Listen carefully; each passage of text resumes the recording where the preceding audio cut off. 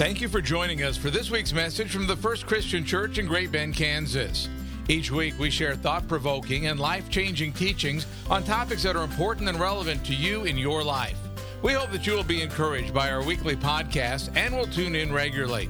Now let's join the First Christian Church of Great Bend for this week's message.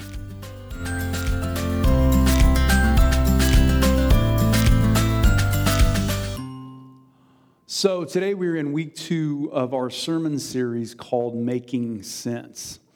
And remember, what we're doing in this series is attempting to answer some of the big questions that I think everybody is asking regarding what it looks like to live Christian in the midst of COVID-19. So last week, and to open up this series with something that a whole lot of Christians are wrestling with, we got into the question, are we living in the end times? Are we living in the end times? Or are we living at that point in history when Jesus is going to come back, judge the world, and make everything right? And what we discovered as we explored what both Paul and Jesus have to say regarding this question is that it just might be the case that we are living in the end times, but it might not. And all because what Jesus and Paul have to tell us about when the end is going to happen is that nobody knows except God. Nobody knows when it's going to happen except for God, which ultimately means that as Christians, it's not our job to sit around and discern kind of when all of this stuff is going to happen or try to predict it and all that kind of stuff. No, our job is instead to devote ourselves completely and totally to living for Jesus every single day, or to live ready. Because if we'll do that, it doesn't matter if the end of the world or if Jesus comes back today after lunch at Freddy's or in 1,000 years, we're going to be okay. We're going to be okay. Which is ultimately, I think, what's most important for all of us. But now that we have answered the question, are we living in the end times? The next question I think we have to get into, because this is also one of those huge questions that whether you know it or not, you're wrestling with it. And that question is this: where is God in the midst of this pandemic? Where is God in all of this? Or more specifically, did God cause this pandemic to happen? And if so, why? And then what is God doing to make things better? So how many of you guys have been wrestling with this very issue, right? Nobody has been wrestling with this question, please. Thank you. Let me tell you how this goes. I ask you questions. I don't ask you to respond. Just give me something. All right. So now in regards to answering this particular question, there is no doubt that if you'll turn to the Old Testament, you're going to find a couple of different places where God sends plagues upon the world.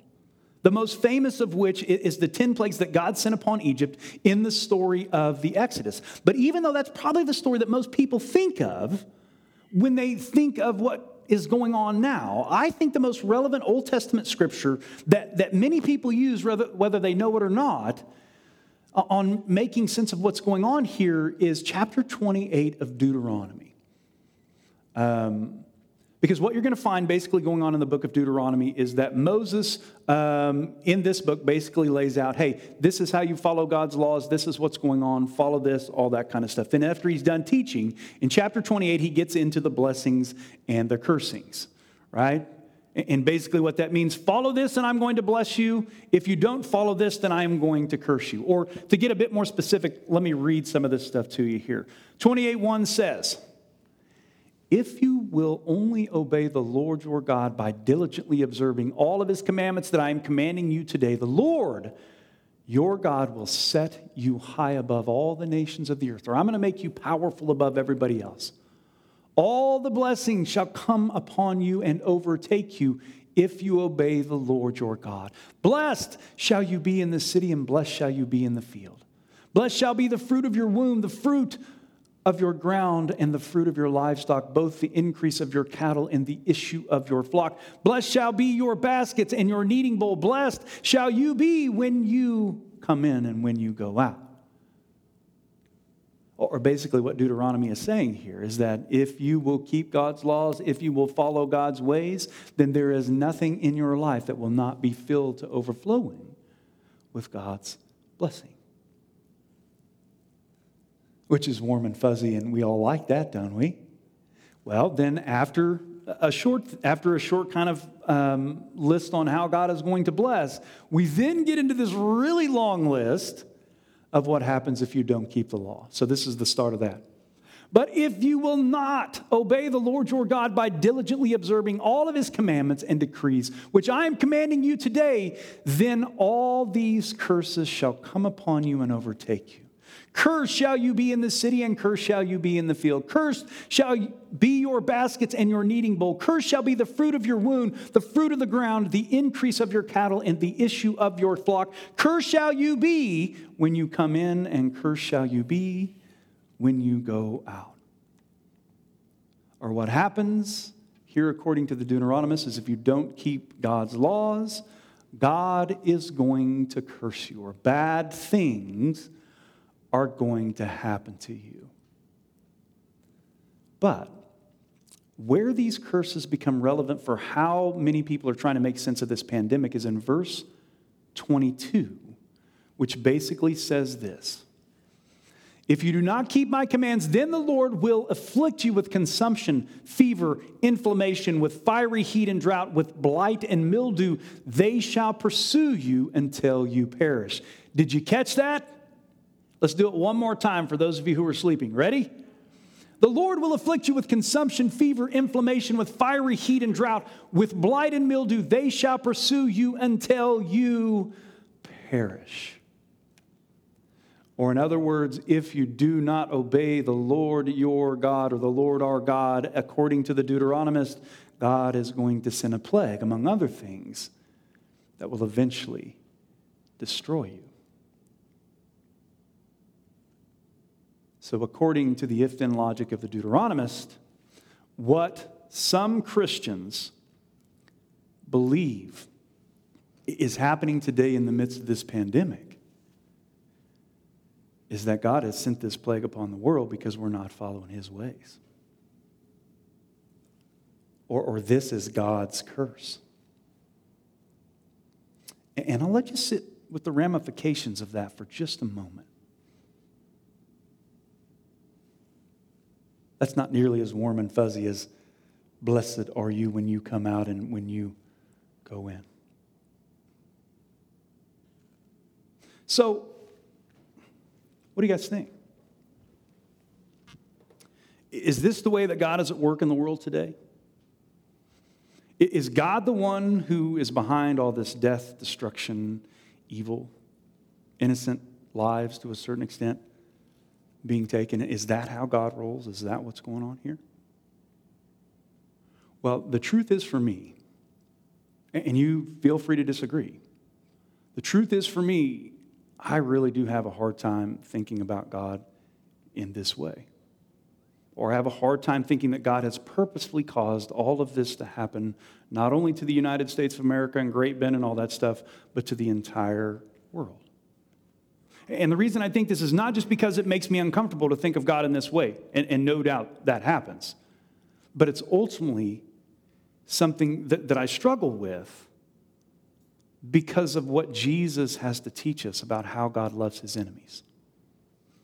Right? So when I look at Jesus, the way I make sense of all of Scripture, of all of this, is for me, Jesus is God's final word. He is the one who brings the Old Testament to completion. And so when we're faced with questions like this, what I believe we're called to do as Christians is not go necessarily with what the Old Testament has to say, although you don't throw that out.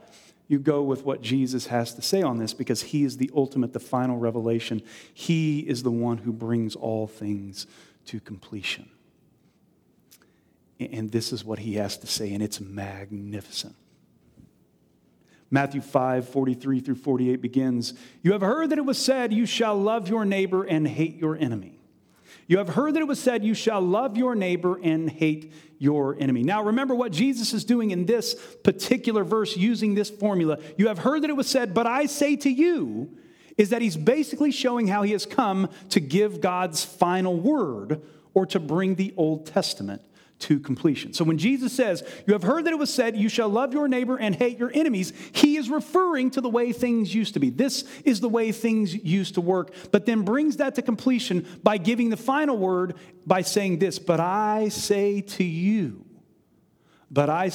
love your enemies and pray for those who persecute you, so that you may be children of your Father in heaven.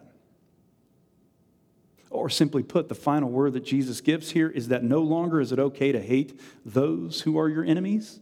No. As Christians, we are called to love our enemies, which is one of the hardest things you will ever do.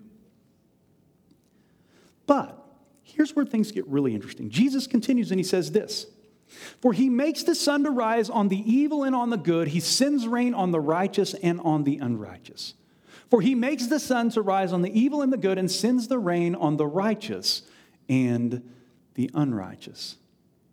Or notice that what Jesus doesn't say here is that God only causes the sun to rise on the good and sends rain upon the bad. Or, blesses the good and curses the bad, right? Notice that he doesn't say that, but instead says that the sun rises and the rain falls on both good and bad people. Or that good and bad things happen to good and bad people, which, as you guys know, is the world that we live in.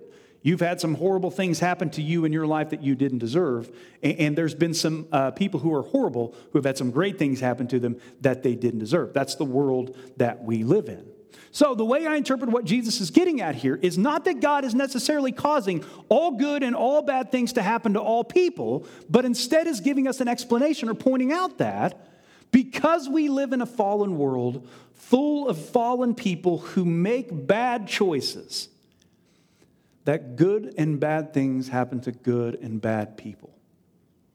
But not as a result of what God is causing to happen, but as a result of our choices. Or as a result of, crazy things, mistakes, and all that kind of stuff happening in a world where free will exists. So anybody at this point still paying attention? Thank you. These guys over here are paying attention. Yes. So taking that, what I think this ultimately means is that God did not send this pandemic on the world because he is cursing us, but means that in a fallen world or a world where things are not as they're supposed to be, sometimes things like viruses mutating and infecting humans happens. It just happens. What do you guys think? I mean, there's something there. I'll let you wrestle with it. But that's kind of where I'm at this point. Then, to kind of take this a little bit further, after Jesus makes the point about how if you just love those who love you, you're no better than anybody else, which is clearly a standard that God holds himself to, he then says this, and this is, people take this out of context a lot and miss what's said here. He says, be perfect, therefore, as your heavenly Father is perfect. Be perfect, therefore, as your heavenly Father is perfect. And what's so interesting about what Jesus is saying here, as many scholars bring to light, is that Jesus is not actually calling us to be perfect here in all ways, but instead calls us to be perfect as he is perfect when it comes to loving our enemies. You have to keep this in context, right? Or what this is about is we are being called to be perfect in loving our enemies as God is perfect in loving his enemies. And where is the place that we have to go to see where God loves his enemies? Where do we go? Huh?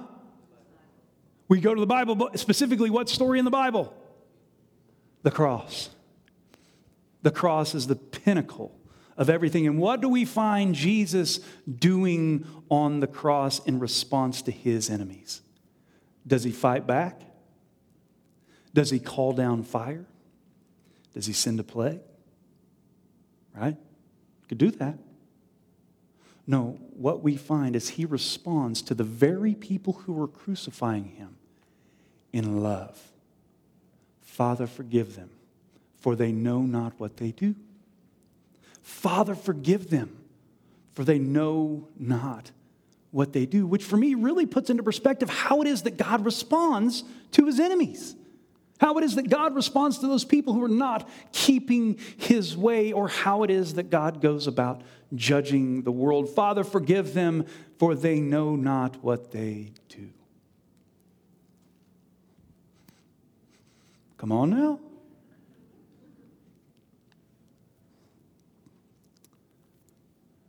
So, what Jesus does is he takes the worst thing that has happened to a human being, this cross, right? It doesn't get any worse than the cross.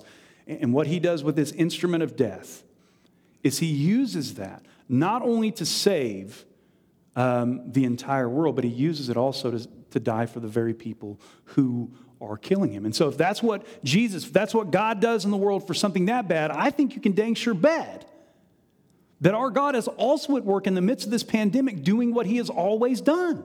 Right? Bringing life from death. Taking the evil, destruction, panic, and death that is going on in the world, and he's transforming it and using it to cause resurrection to happen. Do you see how that works?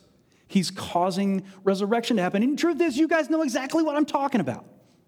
I know we're living in a crazy time. I know we're living in a crazy world. But resurrection and God is at work all around us. How many of you have been watching the TV and watching as these first responders and these people on the front lines are flocking to these hospitals where people are sick to put their lives online so that they can save people's lives, and it gave you chill bumps? Yeah. You know what Christians used to do in the ancient world? So plagues happened all the time. So this is nothing new. Plagues happen in our world. It's a thing that's been going on forever. In the Roman world, they would have a plague in a particular city. And what would happen is all the Romans, when they found out there's a plague going on, what would they do? They would flee, right? They'd leave all their stuff behind. They would flee. But who would they meet on the way out of the city coming back in? Christians. Christians going in because they weren't scared to die, and they felt that God called them to go in and help. That's resurrection. That's God doing incredible things. Now, also, another thing that I think we can kind of keep in mind for this resurrection is that because of this pandemic, some of you have gotten a break you didn't even know you needed. Or some of you, because of this pandemic, are seeing that your priorities were a little out of whack, and you're now seeing that you need to make some changes. You need to do some things differently. And then there's even these stories that I hear of families all the time, right? That are saying to me, hey, my family's doing better than it ever has. And the reason they're doing better is not because they chose to spend time together. No, they didn't choose to spend time together. They've been forced to spend time together because of what's going on. And when you know it, God showed up in the midst of that, and it's connecting them together, growing them closer and closer than ever before. Now, I also know that there's some parents that are about to go out of their mind and all that stuff. I get that. But there's been a whole lot of healing that has happened because of what's going on. And that's just another example of God's resurrection. And then I think the most important thing that is going on, resurrection-wise in all of this, is when people get to the end of their rope, when something is so big that they can't handle it themselves, which is what this pandemic represents for a lot of people, what they do is they turn to God because they have nowhere else to go. Right? And then what they discover when they go to God is what they've been looking for the whole entire time. They find that they're going to be okay even in the midst of a storm that they can't control. They find this peace and joy and life that they would have never sought after if it wasn't for what's going on in the world. So I do not think that God caused any of this. I don't think God is mad and he's sending this thing upon the world. I just don't think that's happening. But what I do think is that our God is here, right beside us, walking with us every step of the way, bringing life from death. Which means, in a sense, what we are called to do, and we're going to talk a little bit more about this next week. As Christians, we're called to do the same thing. We're called to be the very people who don't run in fear, who don't, make huge deals and all that kind of stuff, but go into the places where people are hurting and need help and offering help. Because that's what it means to follow this God we serve, right?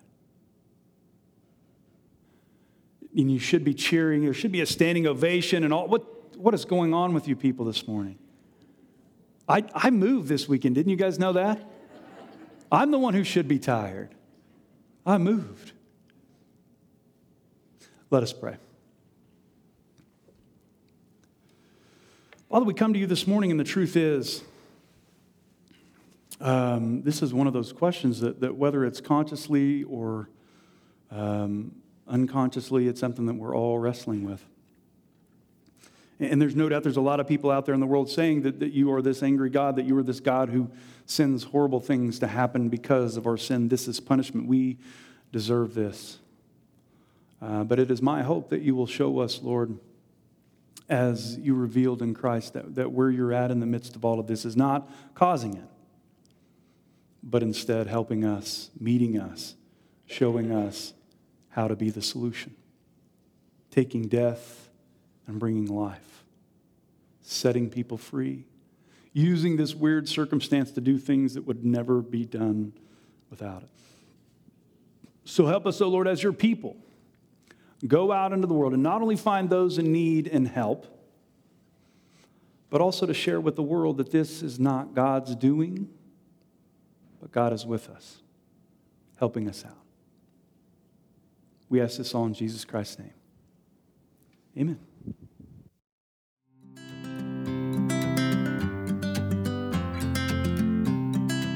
You are invited back next week for another life-changing message from the First Christian Church of Great Bend, Kansas. Please check out our website at www.fccgbk.com. That's fccgbk.com. May you have a blessed week.